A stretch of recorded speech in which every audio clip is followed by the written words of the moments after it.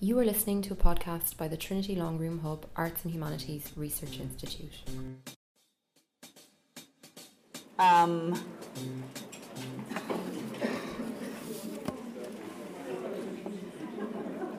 Thank you very, very much.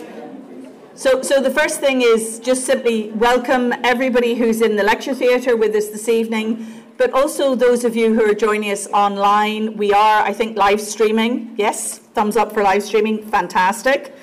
To introduce myself, my name is Jane Ohlmeyer. I'm the director of the Trinity Longroom Hub, which is our research institute in the arts and humanities, this beautiful building behind me. In the Trinity Longroom Hub, we do three things. The first thing we do is we celebrate the excellence of the arts and humanities at Trinity. The second thing we do is interdisciplinarity. So we believe that by mixing the disciplines, the magic happens. So I'm a historian, and obviously we've got a couple of historians here this evening, but we also have somebody from the world of linguistics and business. So this is just an example of how by bringing disciplines together, we're going to get some very different perspectives. The third thing we do in the Trinity Longroom Hub is promote public humanities, and this is a great example of it. Many of you will be familiar with our events, and obviously we feel that it's hugely important to have that public discussion and dialogue. This is our second Behind the Headlines, which is one of our signature events of the current academic year. And I think it's very timely and very important to continually ask the question of what is going on in Hong Kong. I think all of us are looking on and actually not entirely understanding what is happening. And so tonight we're delighted to have a very, very distinguished panel with us who hopefully will be able to explain that question. Because despite the extradition bill being rescinded, we know that the protests show no sign of abating, although obviously it's very wonderful that there has been relative peace in Hong Kong for the last, 17 days, you said, Porrick, and counting. Anyway, this Behind the Headlines series has been formulated to provide some background analysis and understanding, and particularly to offer some of the long-term insights that the arts and humanities can bring, and to do so in a very informed but also very respectful way. We're very happy tonight that actually having the perspective of industry, I'll introduce Porrick in a moment. So again, hopefully we'll all have a much better understanding of the current crisis. So our speakers tonight, and I'd like to introduce them in the order in which they'll speak. Our first speaker is Peter Hamilton, who's an assistant professor of modern Chinese history in the Department of History here in Trinity. He focuses on transnational Chinese networks of trade and migration, with particular attention to the Sino-US relations, the intersections between business and education, and the history of Hong Kong. Our second speaker this evening is Porrick Gallagher, Trinity graduate, an engineer, who lived in Hong Kong for 10 years during the 1990s, and then more recently from 2007 to 9. He's the former Managing Director Global Banking and Markets with HSBC in Hong Kong. And tonight, Porrick will focus on the business community in Hong Kong and also the international reaction of the corporate world to the crisis. I should also just say on a very personal note, I've had the pleasure of working with Porrick during the time I was the Vice President for Global Relations here. This is probably going back 2011, 12, 13, where he was a fabulous ambassador for Trinity. As it turned out, it was Sri Lanka. So it's lovely that you're with us this evening, Porrick. Our third speaker tonight is Dr. George Kwok, who is a research fellow based in the School of Linguistic, Speech and Communication Sciences here at Trinity. He focuses on the area of language and identity and contributes to the Chinese studies program that we run. Our final speaker is Dr. Isabella Jackson. She's the Assistant Professor in Chinese Studies in our School of Histories and Humanities. Her research looks at the modern history of China and the global and regional networks that shaped the treaty ports, which were opened to foreign traders in the 19th and early 20th centuries. Isabella is also the holder of very, very prestigious Irish Research Council Laureate Award. So she's, Isabella, thank you for, I was going to say you're on research leave, so it's lovely that you're here with us. I don't know if you've been following the press. Isabella was in yesterday's Irish Times.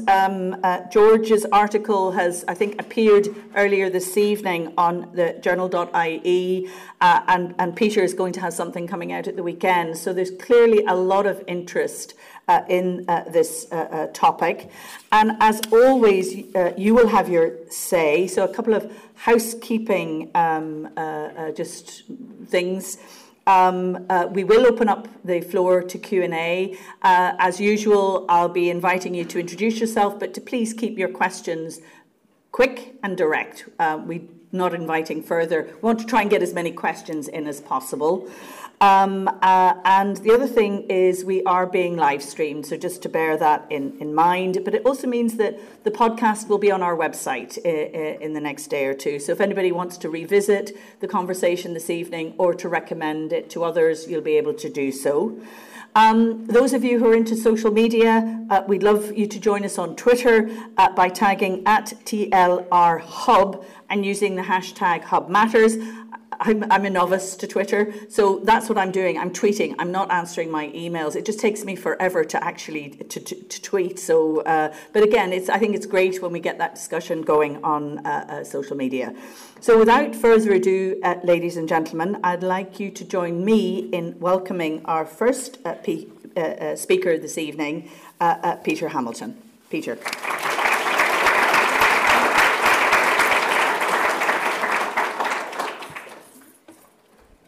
Thank you so much for that warm introduction, and thank you to everyone for coming out tonight.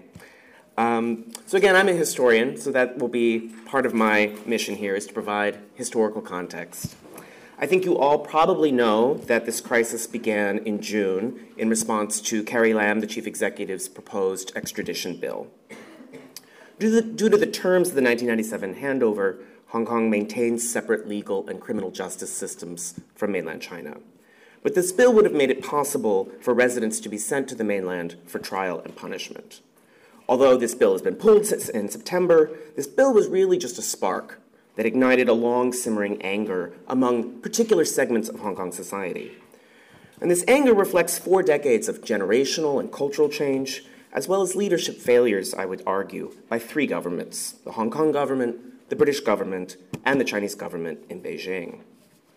Put very bluntly or simply, none of these governments has ever asked Hong Kong people what they wanted or allowed them to assert genuine democratic control over their future. And so with limited time today, I'm going to go through 3 key points about what we call the handover process, or the negotiations and treaties of the 1980s and 1990s that led Hong Kong to be transferred from a British Crown colony to a special administrative region of the People's Republic of China on July 1st, 1997. And these 3 points are: 1, the long delay in deciding Hong Kong's future. It was surprisingly late that this was decided, how this would happen. The actual terms of the Sino-British Joint Declaration and what you probably have heard of as one country, 2 systems. And finally, the impact of the Tiananmen Square massacre. As much as these protests are about the extradition bill, police brutality, and other issues, at base, I would argue, it's really about the handover process and unfinished business from the handover process.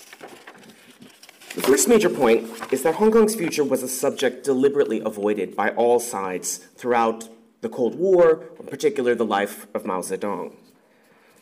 To step back to review, Hong Kong had been taken by the British Empire in 3 different pieces over the 19th century. First, taking Hong Kong Island in 1841, then the Kowloon Peninsula in 1860, and finally forcing China to sign a 99-year lease on the new territories kind of wider outer portion of Hong Kong in 1898. And that's what set up, that lease is what set up the 1997 deadline. After a wartime Japanese occupation, British rule was restored in 1945 with very active US assistance. But as decolonization accelerated around the world and the communists won China's Civil War in 1949, Hong Kong became a very unusual and ambiguous interstitial space at the intersection of multiple empires. Its future was a wide open question, but at no time was independence ever seriously considered by any group. While the new People's Republic rejected the imperialism by which British Hong Kong had been created, Hong Kong was not a particularly pressing issue for Mao's government. Mao, in particular, repeatedly expressed disinterest in this subject. Simultaneously, in the years surrounding 1949, Hong Kong received roughly 1 million refugees fleeing the new People's Republic, creating a humanitarian crisis and opportunities for both Washington and Taipei, the US and Taiwanese governments, to extend aid and use Hong Kong as a propaganda weapon in the Cold War battle for hearts and minds. And this outside influence in Hong Kong did anger Beijing and alerted it to the unwelcome possibilities in Hong Kong, as well as making colonial officials nervous. Over the 1950s, 60s, and 70s, Hong Kong's economy took off as a manufacturing powerhouse, and a local Hong Kong culture and identity grew up among the city of former refugees.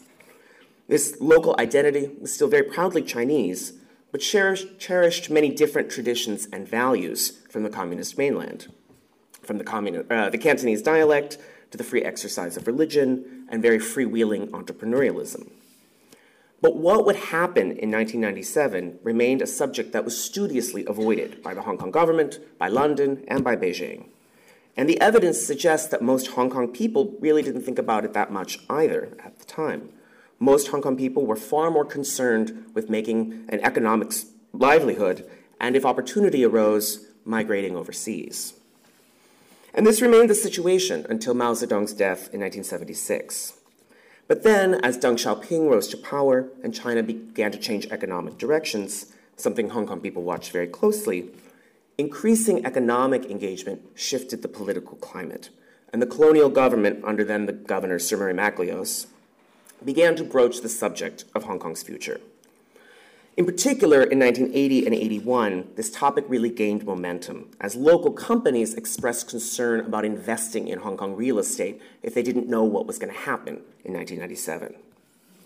So formal negotiations only began in 1982. So already just 15 years left before the deadline. There's no plan, per se. The initial proposal of Margaret Thatcher's government was to return legal sovereignty over Hong Kong in exchange for continued British administration for, say, another 20 or 40 years, to delay, in essence. This proposal, for reasons that are debated, angered Deng Xiaoping, and he made clear at that time, in 1982, that the People's Republic intended to regain full administration over all of Hong Kong in 1997. So that's the key context that structures my second point about the Sino-British Joint Declaration and one country, two systems. When China's official position that it would regain administration over Hong Kong came to light in 1982, the Hong Kong public became very concerned. The stock and real estate markets in particular began to plummet, and it spoke to a profound unease in the public about a possible communist takeover. Beijing had no desire to damage Hong Kong, though, both for reasons of face and because Deng Xiaoping rightly understood that Hong Kong could be a very valuable asset for China's economic reforms. And so it's around 1982 that this idea of one country, two systems really begins to gain traction. Many people now claim credit for inventing this idea, and you should be skeptical of all of their claims. With catchy slogans such as Ma Jiao Pao, Wu Jiao Tiao, or the horses will continue to run and the dancing will continue, Deng Xiaoping very actively and publicly reassured Hong Kong people that nothing really would change in their life after 1997. Simultaneously, though, as negotiations began between London and Beijing, it was Deng Xiaoping who personally rejected any formal participation by Hong Kong people in those negotiations, under the argument that Beijing already represented the local Chinese population. These negotiations led to the signing of the Sino-British Joint Declaration in December 1984, which promised that Hong Kong would return to China as a, quote, special administrative region on July 1st, 1997, and that this SAR, as we say, would, quote, enjoy a high degree of autonomy except in foreign and defense affairs, and thus, quote, Hong Kong's previous capitalist system and lifestyle shall remain unchanged for 50 years, from 1997. And that's the promise of one country, two systems, thus meaning that Hong Kong would retain, and this is enumerated in the document, full civil rights, a separate currency, separate customs arrangements, and even a separate Olympic team. The Joint Declaration was not subjected to a local referendum, though. There was no vote on this. But it was generally well received by the Hong Kong public, and the local stock and property markets began to recover as the 13-year countdown began from 1984. And so then this brings me to my final point, the impact of Tiananmen Square, and that the tentative trust that was building between 1984 and June 1989 was heavily damaged by the Tiananmen Square massacre. Over a quarter of Hong Kong people marched in solidarity with the students in Beijing before the massacre, and another million turned out afterward. To many Hong Kong people, watching the massacre on live television was a very searing personal moment and a warning about their own potential future. Many took steps to ensure that that would not happen to them. Between 1989 and 1997, about 600,000 Hong Kong people migrated overseas to Canada, Australia, New Zealand, and the United States, particularly through investment for citizenship schemes. In turn, Tiananmen reshaped the final drafts of Hong Kong's basic law, the mini-constitution for Hong Kong, and the agenda of its final governor, its final colonial governor, Chris Patten. Patten unilaterally and provocatively accelerated democratic reforms in Hong Kong, which in Beijing's view was a clear violation of the Joint Declaration, and thus Beijing loathes Patten today. Regarding the basic law, pro-democratic forces successfully rephrased what is Article 45 to enshrine that the ultimate aim of the Hong Kong government legally is obligated to strive for, quote, universal suffrage upon nomination by a broadly representative nominating committee in accordance with democratic procedures. And so Tiananmen changed the tone and the tenor of what the handover meant for a lot of people. And even though the handover went well in 1997, I would argue, kind of the point I would leave you with, is that the changes made in the early 1990s are kind of part of the unresolved formula here, what's undergirding the surface, particularly the promise of universal suffrage, which has still not been implemented, but is in the Constitution as something the Hong Kong government must continue to work for. Thank you.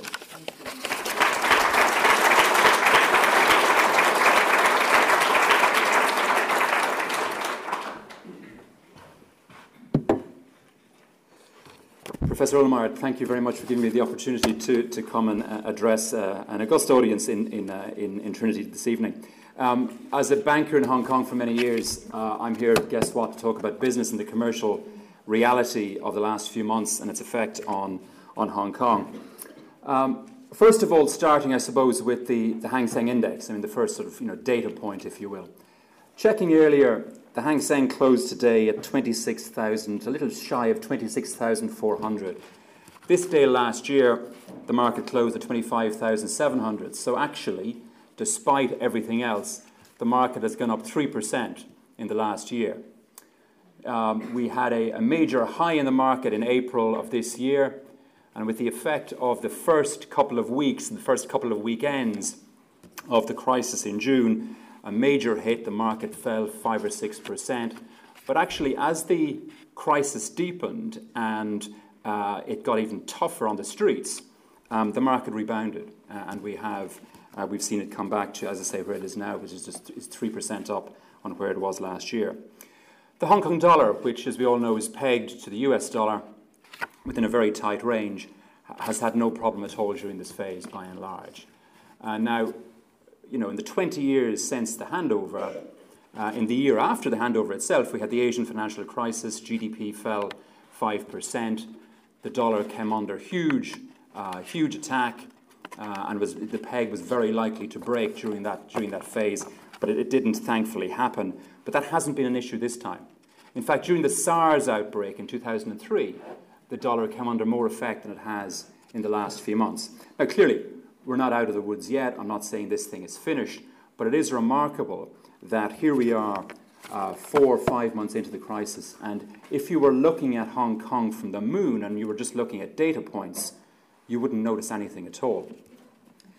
Interestingly also, last week, Alibaba had its secondary share listing in Hong Kong, called by the Chinese authorities the Great Return to the Motherland.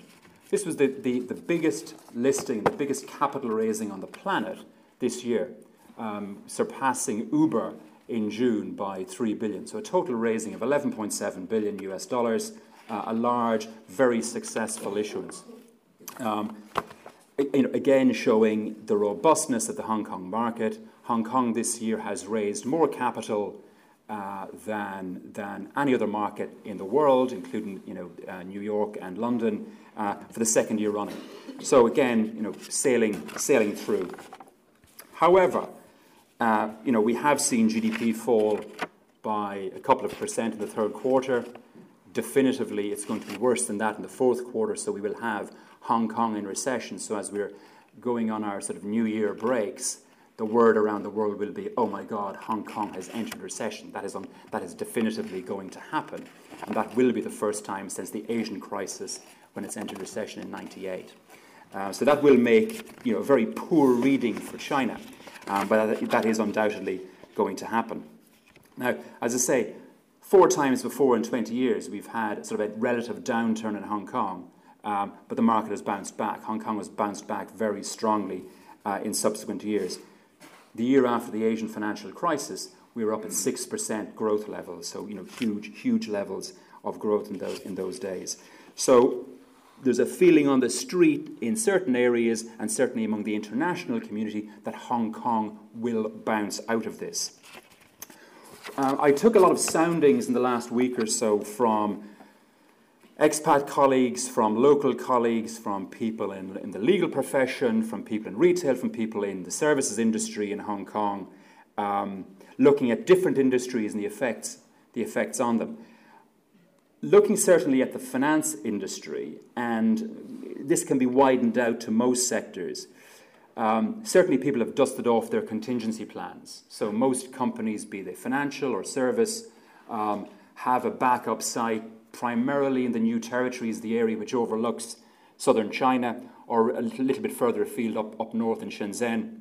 That has either been tested now or actually used.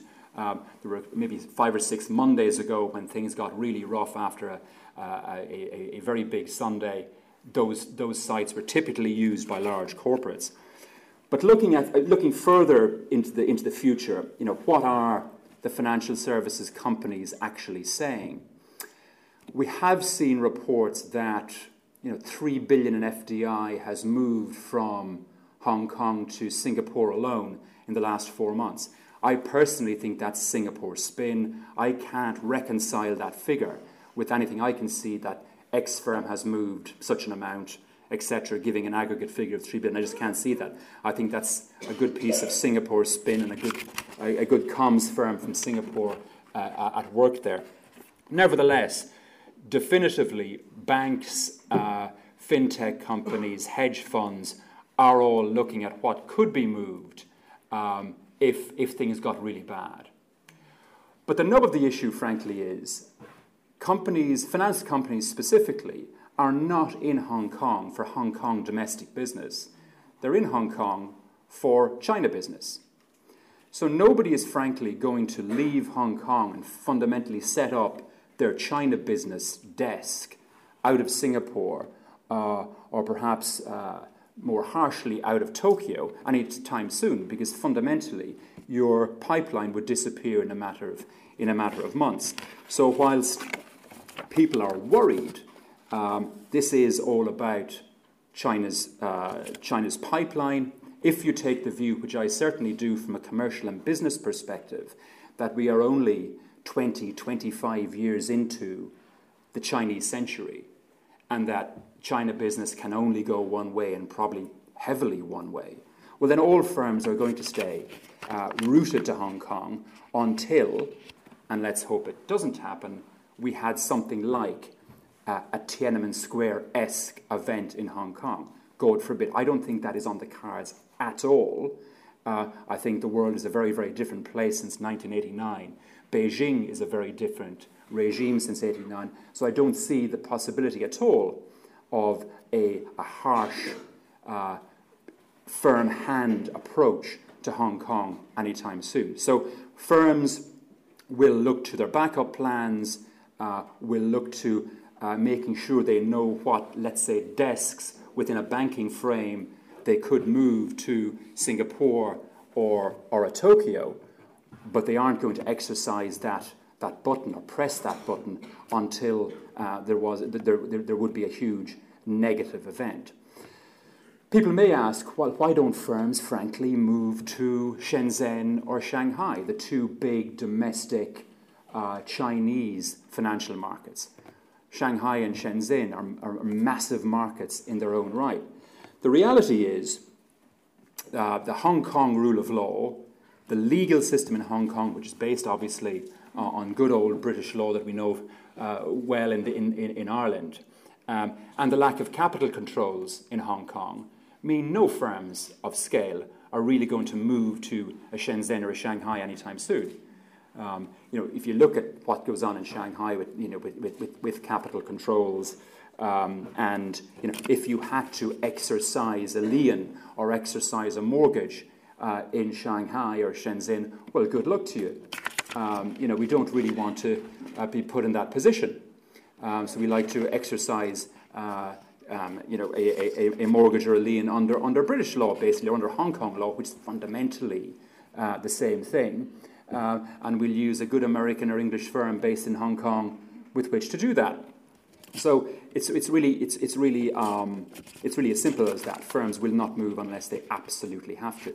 Personal view: we will see pragmatism over the next number of months on both sides. There will have to be a little bit of give from China, and we will see a resolution, or a pragmatic resolution to these issues in the not too distant future.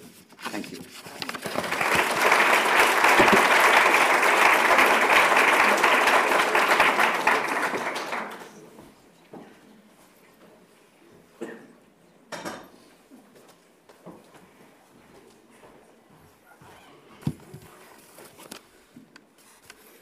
Hi, good evening, everyone.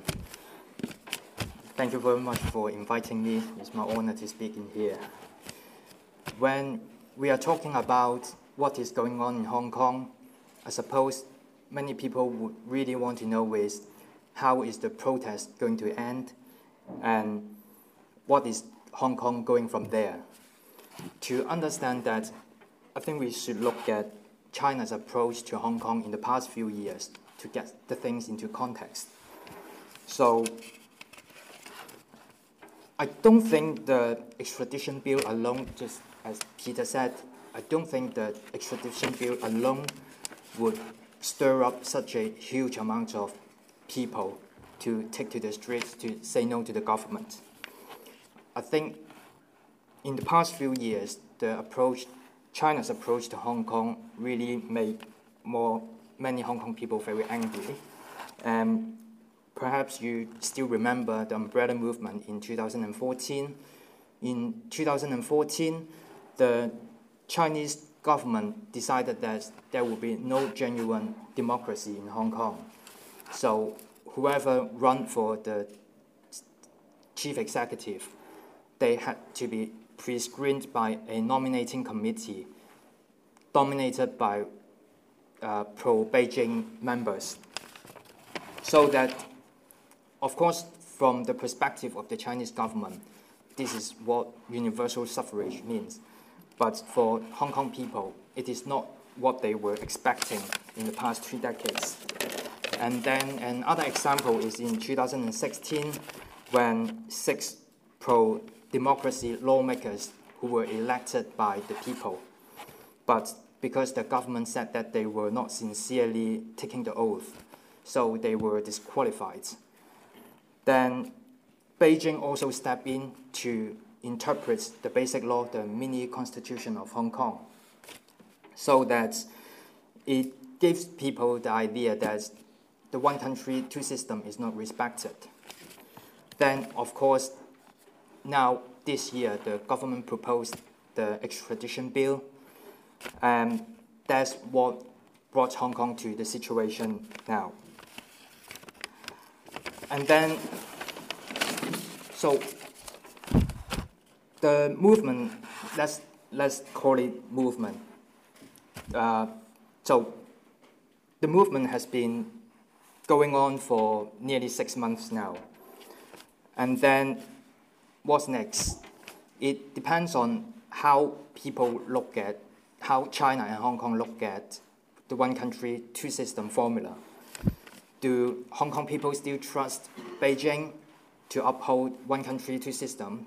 Do Hong Kong people still think that Beijing would respect rule of law, Hong Kong's independent judiciary? And on the other hand, it also depends on whether Beijing thinks that Hong Kong is useful. So there are two levels to it in terms of useful. First, whether Hong Kong is useful to become a model so that Taiwan would be willing to become part of China. It seems like it is failing. There is a very popular saying in both Taiwan and Hong Kong, today Hong Kong, tomorrow Taiwan. So Taiwanese people don't have any trust in one country, two systems anymore. So the first function that Hong Kong serves is gone. The second function, it serves as China's financial hub. If the Chinese government thinks that Hong Kong no longer serves that purpose, then China may speed up its process to assimilate Hong Kong. So Hong Kong will become just an ordinary city in China. So is Hong Kong still contributing China? The answer is yes. Just last year alone, Chinese companies raised 64.2 billion globally through IPO, initial public offerings. So 64.2 billion US dollars. Among these 64.2 billion, 35 billion was from Hong Kong. So Hong Kong was very important for China to raise capital globally. And Hong Kong is also very important for the internationalization of RMB, the Chinese currency. So, but it doesn't mean China wouldn't do anything. Over the past 10 years or so, the Chinese government is always trying to speed up the process that make Shanghai and Shenzhen to become another financial hub. It is not sure whether the Chinese government want them to replace Shanghai, but it is obvious that the Chinese government want an alternative to Hong Kong. So if they succeed in replacing Hong Kong, or at least sharing some of the Hong Kong's responsibilities now, then the Chinese government will also speed up the assimilation process.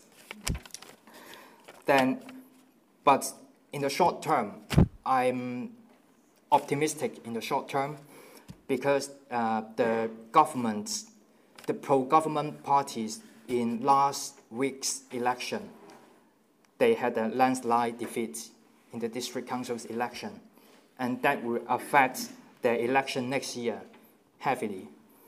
Next year's election is about the legislature. So if the government lose control of its legislature, it will be a disaster for Beijing. So that the Chinese government, in my opinion, they would do something, and the local government will also do something that is not detestable to Beijing to try to cool down the current situation so that they will not lose the election next year and another election about the chief executive of Hong Kong in 2022. But once the pro-government camp and the pro-Beijing camp got back on their feet, I don't see why Beijing would go easy on Hong Kong, because as a general approach, Beijing is now tightening its control over Xinjiang. It is tightening its control over the mainland. And I don't see any reason why they would go easy on Hong Kong. So the assimilation process will continue. Maybe there are some hiccups from the perspective of the Chinese government, but it will go on.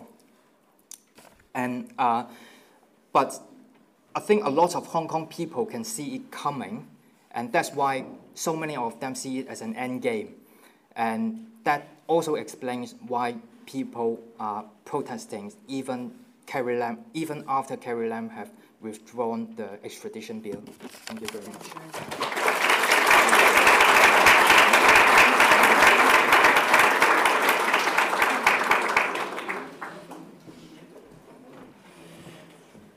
Good evening.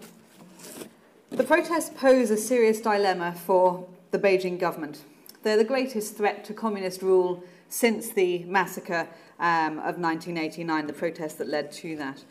The government needs to discredit this protest in Hong Kong, internationally, and perhaps most importantly in mainland China. Claiming that the protesters are separatists in hock to foreign powers is an effective way to do this.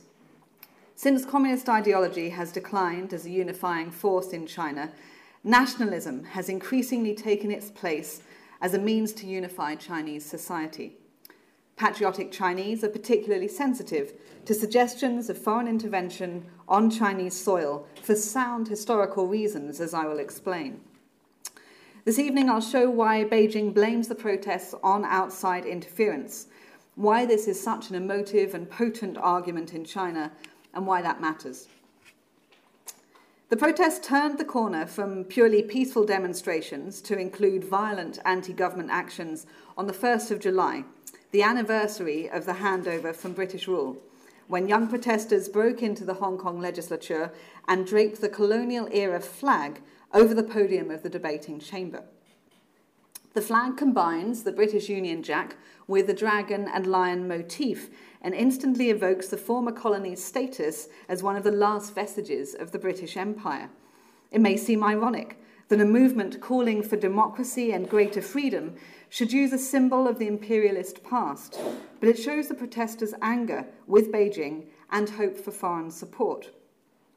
For a minority who are often too young to remember British rule themselves, there is even a form of nostalgia for what they perceive to have been a period of comparative freedom, clean government, and rule of law. Protesters have also flown the Stars and Stripes, initially hoping for American support, and recently in large numbers welcoming Washington's new legislation requiring an annual assessment to confirm that Hong Kong enjoys sufficient autonomy to benefit from favourable trading terms with the US and threatening sanctions for human rights abuses. Now, only a minority of protesters are waving such flags, and others among them have criticised them for it, realising it may not help their cause. Some have even suggested there are Chinese government plants encouraging the use of foreign flags to support the claim that foreign influence is behind the protests and to paint the protesters as unpatriotic. It certainly plays into the government narrative that foreign forces lay behind the protests. For example, China Daily, the primary Chinese state media outlet, described the protesters as being, quote, hoodwinked by foreign forces seeking to create havoc in Hong Kong for political or economic gain. More specifically, the Chinese Foreign Ministry claimed the protests were the creation of the US and spoke of the US Black Hand in the protests. Spokesperson Hua Chunying explained her suspicion was because, quote, many US faces appeared among the protesters, even US national flags. What role does the US play exactly in the protests? The US owes the world an explanation. Beijing accused foreign officials of fanning the flames of Hong Kong after Mike Pompeo, Nancy Pelosi, and others met with leading Hong Kong protesters. And a former Hong Kong chief executive claimed that the US and Taiwan were the masterminds behind the protests. However, the Hong Kong police, who are certainly no friends of the protests, they're perhaps hated more than the Hong Kong government by the protesters, stated categorically in August that there is no indication of foreign influence over the protests. China made similar claims about the Tiananmen protests 30 years ago, claiming they were stoked by foreigners. But extensive research since then has shown no significant foreign hand. So why the emphasis on foreign influence? Well, Hong Kong is associated for many Chinese with the Treaty of Nanjing imposed on China by Britain at the end of the First Opium War, ceding part of Chinese territory to foreign control, as we've heard. Chinese school children, museum visitors, viewers of TV documentaries are taught that this began a century of humiliation for China that included a series of unequal treaties with numerous foreign powers and the devastating Sino-Japanese War, which was the theatre of the Second World War in China. Chinese were treated as second-class citizens in their own country, and the opium trade imposed on China by Britain and Japanese military atrocities are just the most egregious examples of the damage done to China by imperialism. The Communist Party claims it brought the humiliation to an end when it came to power, although in fact its enemies, the Nationalist Party under Chiang Kai-shek, successfully negotiated the end of the unequal treaties during the Second World War before the Communists came to power. So the Communist Party takes credit for restoring national dignity to China, and any foreign intervention is an affront to that national pride. The Chinese language edition of the Global Times directly referenced this colonial past, mocking British Foreign Secretary Jeremy Hunt's assertion that Britain would help ensure the joint declaration was adhered to. They stated that nobody, quote, believes the UK will send its only aircraft carrier to China's coast. This is not the 19th century when the Opium War broke out. After the British government called for Beijing to respect the one country, two systems principle, the Chinese ambassador's criticism was widely covered in China. The most widely circulated newspaper's headline, "British politician indulges in bygone colonial fantasy," reflected Beijing's view. British comments on Hong Kong should be dismissed due to their imperialist past. American, German, and other foreign government statements on the protests are also dismissed as foreign intervention in domestic affairs. And the US, Germany, and the other nations targeted are among those who enjoyed imperialist privileges in China in the past. Chinese readers are reminded of the century of national humiliation to help discredit foreign criticism and to discredit the protests themselves. Beijing's anger at even carefully balanced foreign comments calling for both sides to avoid violence is palpable. The Foreign Ministry addressed Washington directly saying, quote, "Hong Kong affairs are entirely China's internal affairs, and you are neither qualified nor entitled to wantonly comment on them. Mind your own business and stay out of Hong Kong affairs." The government may sincerely believe that foreign interference lies behind the protests, indicating, I think, an insecurity and perhaps the fear of a revolution like those that swept through former Soviet republics and the Arab world. It may also be inconceivable to them that Hong Kong Chinese could oppose Chinese rule.